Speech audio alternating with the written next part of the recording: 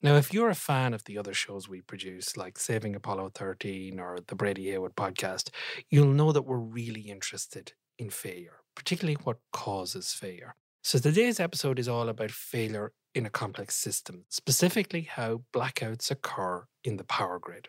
And to talk this through, we're joined again by Seth Blumczak, Professor of Energy Policy and Economics and International Affairs in the Department of Energy and Mineral Engineering at Pennsylvania State University. He's also a co-director of the Penn State Center for Energy Law and Policy, and he's an external faculty of the Santa Fe Institute. Now, Seth's been on the show before, and he's talked about the power grid and its history. And in this episode, we're going to talk about how blackouts propagate through the power grid. Because the really interesting thing is we've got models of networks. We've got models that show how information flows through a network or how disease flows through a network. But have we got a good model for how blackouts propagate through the power grid? And if we don't, why not? And what can we do about it? And one of the things I absolutely love about this episode is that by the time we've talked all this through, we end up winding our way back to one of the topics that keeps reoccurring again and again on many of the episodes of Simplifying Complexity.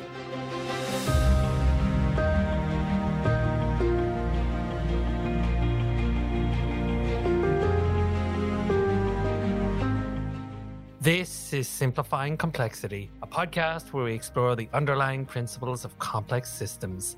Systems that seem to defy our rational view of the world, like economies, ecologies, or even you or me. I'm forensic engineer Sean Brady, and I'll be your host. Seth, welcome back on the show. Last time you were on, we talked all about the power grid, essentially as a complex system. Today, we're going to talk about blackouts. Why are we interested? I mean, I know it sounds obvious, but why are we interested in blackouts? Well, I mean, the obvious thing is that blackouts, they're disruptive, they're socially and economically costly. They can potentially even threaten people's lives. And so we want to prevent these things to the extent that we can. We're probably never going to totally get rid of blackouts. There are always things that could possibly happen. But we want to really kind of reduce the risk of these big blackouts that can be very socially and economically disruptive. So that's why we care. And one of the both tricky and interesting things about thinking about blackouts is that they're very, very hard to predict. It's difficult to really understand how they propagate through the power grid once something bad starts to happen. How does that move or propagate its way through the power grid? And it's an area that for people who are into complex systems has been a really big challenge because there are lots of other networks for which there are really nice topological models for how things propagate and how failures can cascade through systems. And by and large, these models kind of fall apart when you try to basically stick them to the power grid. And so from a complex systems perspective, there is this open and really fascinating question of why power blackouts on the grid behave the way that they behave. And if we can figure that out, that might tell us something about how we can kind of design and operate the grid to help reduce that risk. And can you give us an example or tell us the story really of one of the more, or a couple of the more famous type of blackouts that sort of defy your idea of just how bad they can be or how widespread they can be? Probably one of the best examples is a blackout that happened on the power grid in the Western United States. Okay, and so it basically started with, you basically had a piece of equipment that basically got overloaded. And so it got overloaded to the point where basically it shut itself down because everything on the power grid, they basically have these kill switches. It's actually really meant to protect the equipment so that the equipment itself doesn't get too damaged, right? So that this piece of equipment will basically separate itself from the grid. Okay, so that was kind of the initiating event. Then what happened next was that this initiating event started a cascade throughout the entire Western power grid that led to dozens and dozens of individual pieces of equipment in the Western power grid failing. And these are big things like big power plants, big transmission lines, and it left millions of people in the dark. But the thing about it is that when you line up, say, some dominoes and you push the first domino, basically the next one to fall is the one next to the one that you pushed, right? Because one domino knocks over the other domino, which knocks over the next domino. And in these power blackouts, right, and in this one in particular, that didn't happen. This initiating event led to the failure of all of these other pieces of equipment, but they didn't fail in a nice straight line. So there was this initiating event that was somewhere in the Rocky Mountains, and then the next thing that failed was in the state of Washington, and then the next thing that failed was in the state of California. And so these dominoes that fell in the Western US power grid, they basically played hopscotch over hundreds or thousands of miles. And eventually, the cascade, essentially came to rest, just like eventually you run out of dominoes to knock over. And so eventually the cascade came to rest. But if you look at the kind of the spatial pattern of what failed, where it failed, and the order in which it failed, it just seems to defy logic, because you really had these failures kind of hopscotching all over the Western power grid, as opposed to having kind of lines of things all failing in a row. And this was really interesting from a complex systems perspective, because there was basically no existing theory that would explain this cascade and how this cascade propagated and why it stopped where it stopped. So you're saying there's nothing in network theory or how we understand any of these systems that explains the, can we say, unique aspects of power grid failures? There are lots of good network theories about how failures propagate through interconnected systems. And a lot of them are very sort of topologically based, where either kind of things that are next to each other will fail, or things that are very highly connected within the network are more likely to start large propagating, cascading failures, right? And so we have theories like that, which do well at explaining failure and propagation behavior on kind of a bunch of different systems, but not the power grid. A couple of questions there. What do you mean by topological? And can you give us an example of a system where there's failures where these models work well? By topological, I basically mean like the structure of the network. So what is connected to what? And if you look at the spider web or all of those connections, or whatever the network looks like, how well connected is the network? Is everything connected to everything else? Are there a few things that are really, really well connected and other things are kind of like out at the periphery of the network? When we talk about topology, that's really kind of the structure of what we are talking about. Presumably that means that by really understanding the structure, we get a much better understanding of how the actual structure fails. Yeah, because because of that structure, and by looking at what things are connected to what other things and how strongly they're connected, starting from some point, almost trace out this path of some kind of propagation or some kind of failure. These sort of models of how things propagate through networks, those have worked well for things like understanding the spread of information in social networks. They have done sort of reasonably well in kind of understanding the spread of disease, sort of things like where you have the transmission of something from one point to another. And, when you talk about like a failure on the power grid, you have something that is being transmitted from one thing to another. When something fails on the power grid, the electricity demand is still there, and the rest of the grid has to pick up the slack. And so basically how kind of that gets spread around the rest of the power grid that hasn't failed, that's sort of the tricky thing to predict.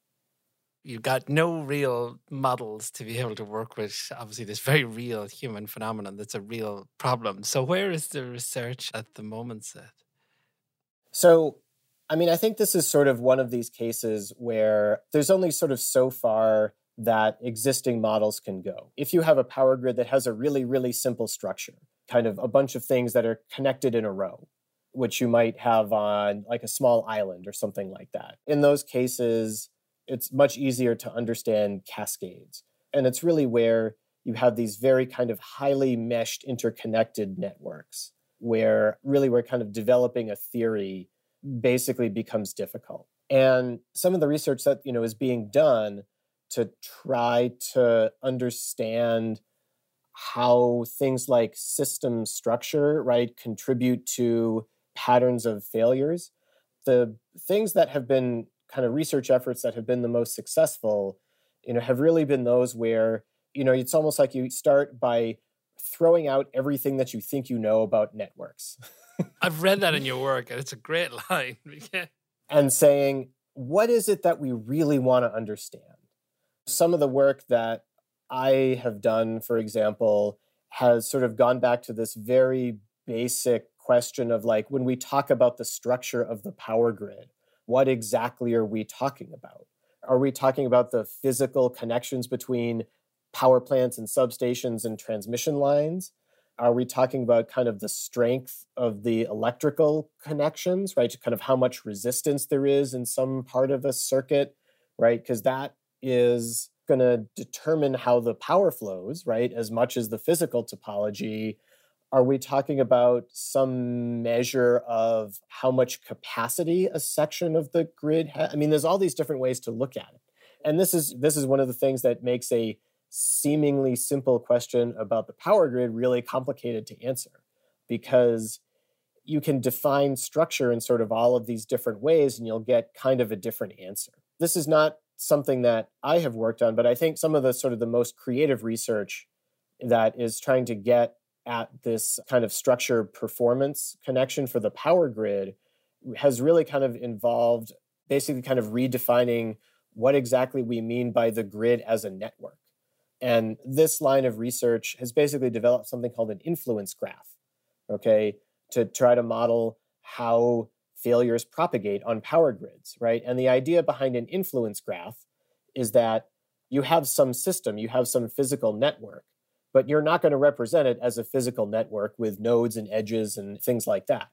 The way that you're going to think about, if I may say, drawing the network and kind of visualizing its structure is not through physical connections, but the effect that one part of the network has on other parts of the network. This is the sort of thing that you either have to build through lots and lots of data, which for the power grid can be difficult because a lot of that data is sort of kept under lock and key, or you sort of have to basically build it by running computer simulations. Basically, the idea is that in an influence graph, what you do is if the failure of one piece of equipment in a number of kind of different real world examples or computer simulations tends to be followed by the failure of another piece of equipment, then you have a very strong connection in your influence graph between those two things.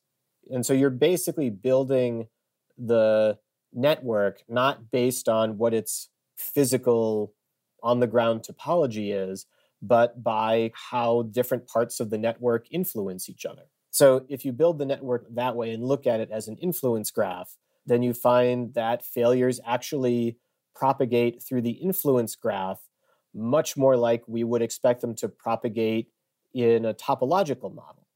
And so that's really interesting because, what it suggests is that maybe because a lot of existing topological models haven't done a very good job of predicting or explaining failures on the power grid, we tend to blame the models. And one of the sort of interesting things about the influence graph, or one of the things it suggests, is that maybe the topological model itself actually isn't bad. And we're just looking at the topology of the power grid in the wrong way. So when you say influence graph, you're almost mapping out the natural vulnerabilities in the network, and then you end up with a new network, which is kind of the network of influence or network of vulnerabilities? Yes, that's basically the idea. And what have you found when you do this? Is there any specific characteristics that show greater influence than others?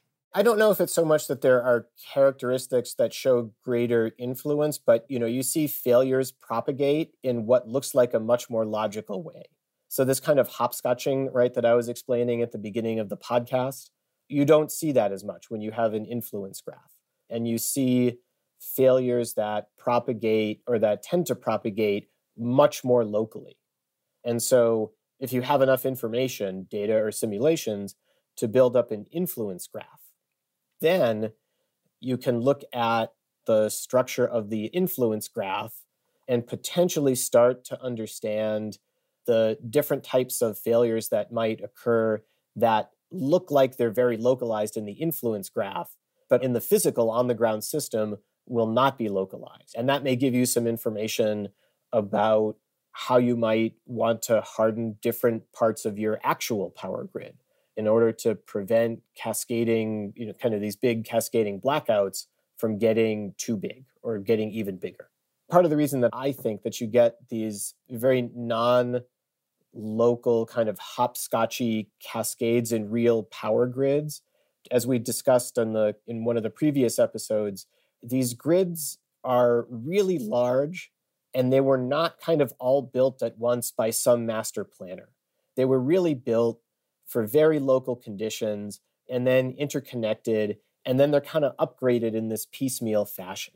And so when you have something that fails in one part of this really, really big system, basically the load the failed part of the system was carrying is going to be redistributed around basically the entire rest of the interconnected grid.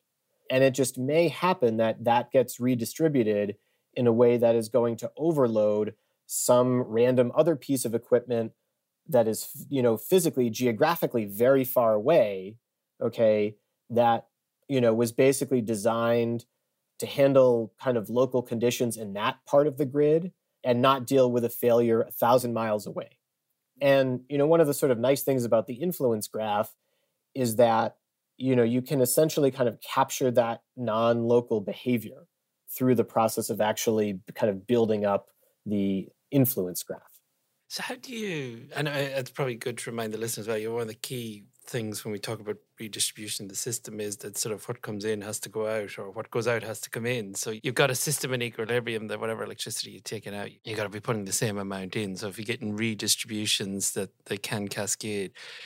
And how do you build up these influence graphs? How do you capture the fact that this wave can almost propagate to the other end of the network and not break anything in between, but then locally overload another area? Ideally, in a perfect world, you would build up an influence graph with lots of data. So you would gather data from lots of cascading failures, but that data is not always available. So you're sort of limited in the extent to which you can build these up through actual real world blackouts. And so where they've been built, they have tended to be built through computer simulations. And so you have computer models of the power grid that will basically simulate cascading failures.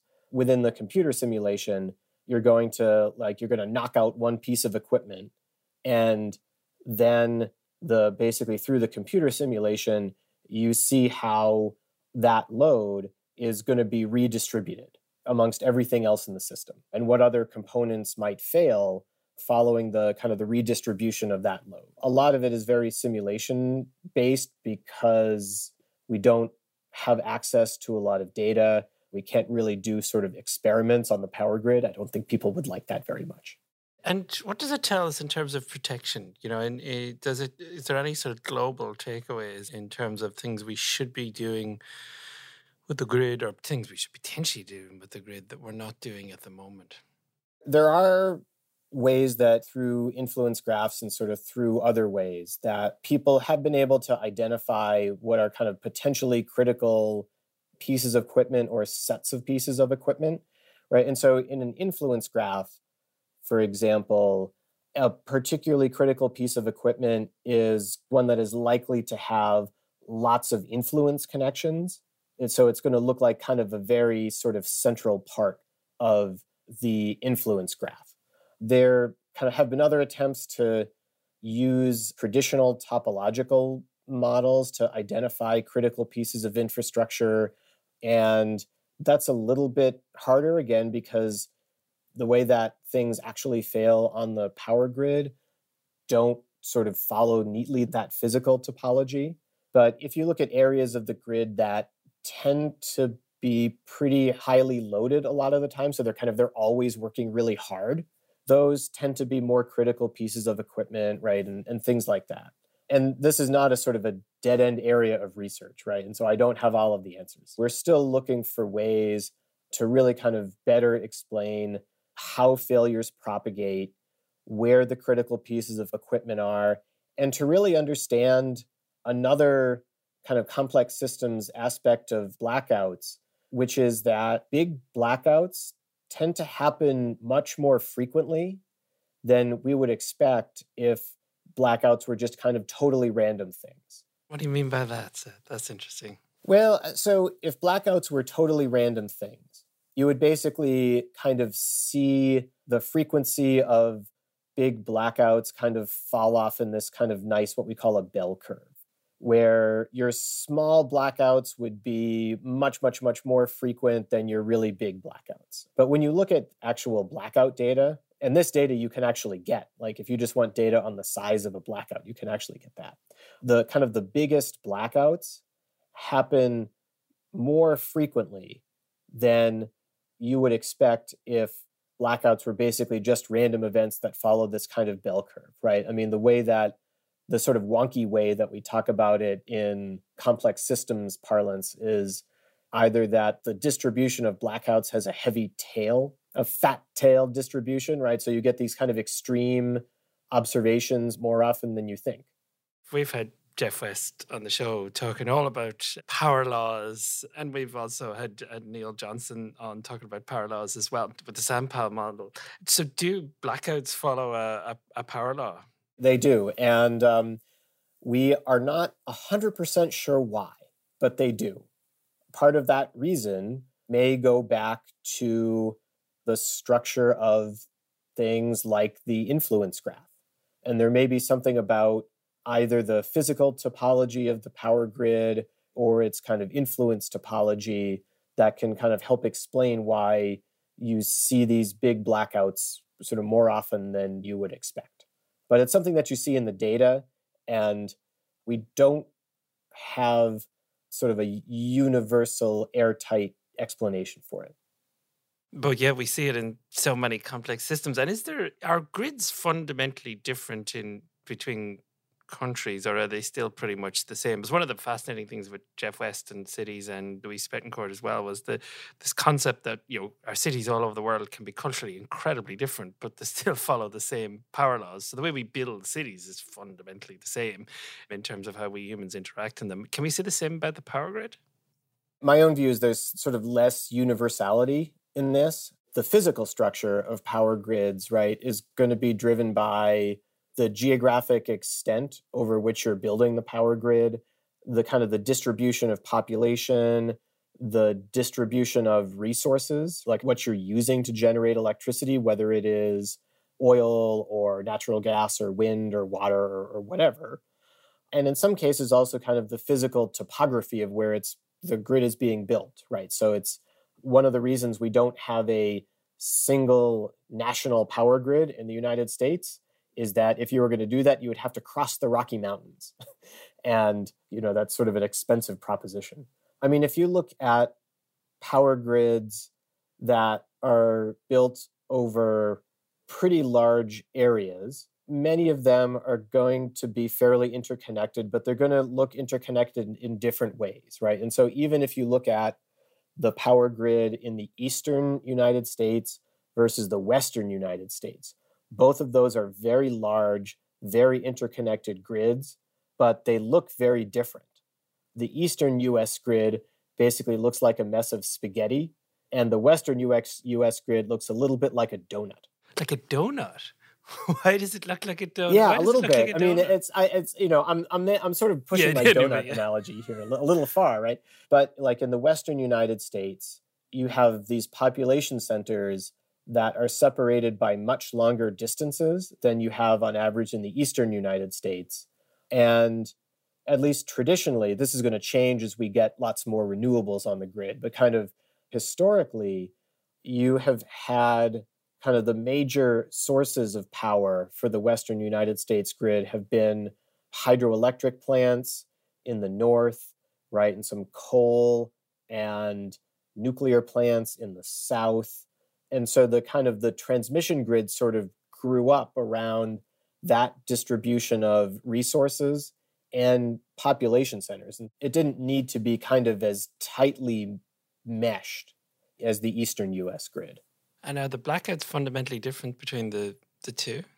The way that they propagate, I'm not sure. I mean, you see this sort of hopscotching, right, in big blackouts in both the eastern and western US grids. You see power laws in blackout sizes. So there are some differences in that topological structure. Those differences in topological structure don't seem to lead to really fundamental differences in the blackout behavior. So you still get the power law. And so when you know you've got blackouts of certain sizes, you can estimate how many blackouts you'll get of a different size. Just finally, the blackouts there was in Texas over the last years. Do you know much about that set in terms of what drove that? You're talking about the blackouts that happened kind of in the winter of 2021, right? They had this really sort of brutal winter storm. I think that's a very instructive example about not just kind of the failure of a single system, but the failure of multiple interconnected systems.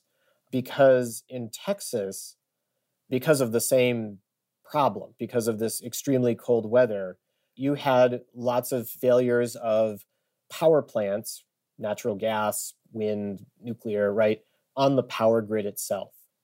You also had failures in the natural gas supply system, which was basically feeding a lot of the power plants.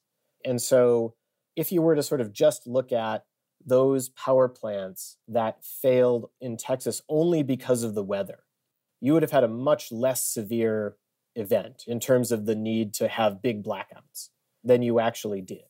And so the way that the Texas blackouts are really instructive is that if you have systems that are very tightly coupled, then you need to think about not just how something cascades within one of those systems, but also how it could cascade across systems.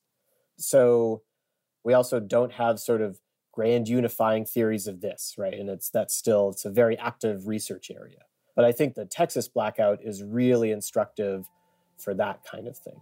Well said. Thank you very much for being on the show. Thank you, Sean.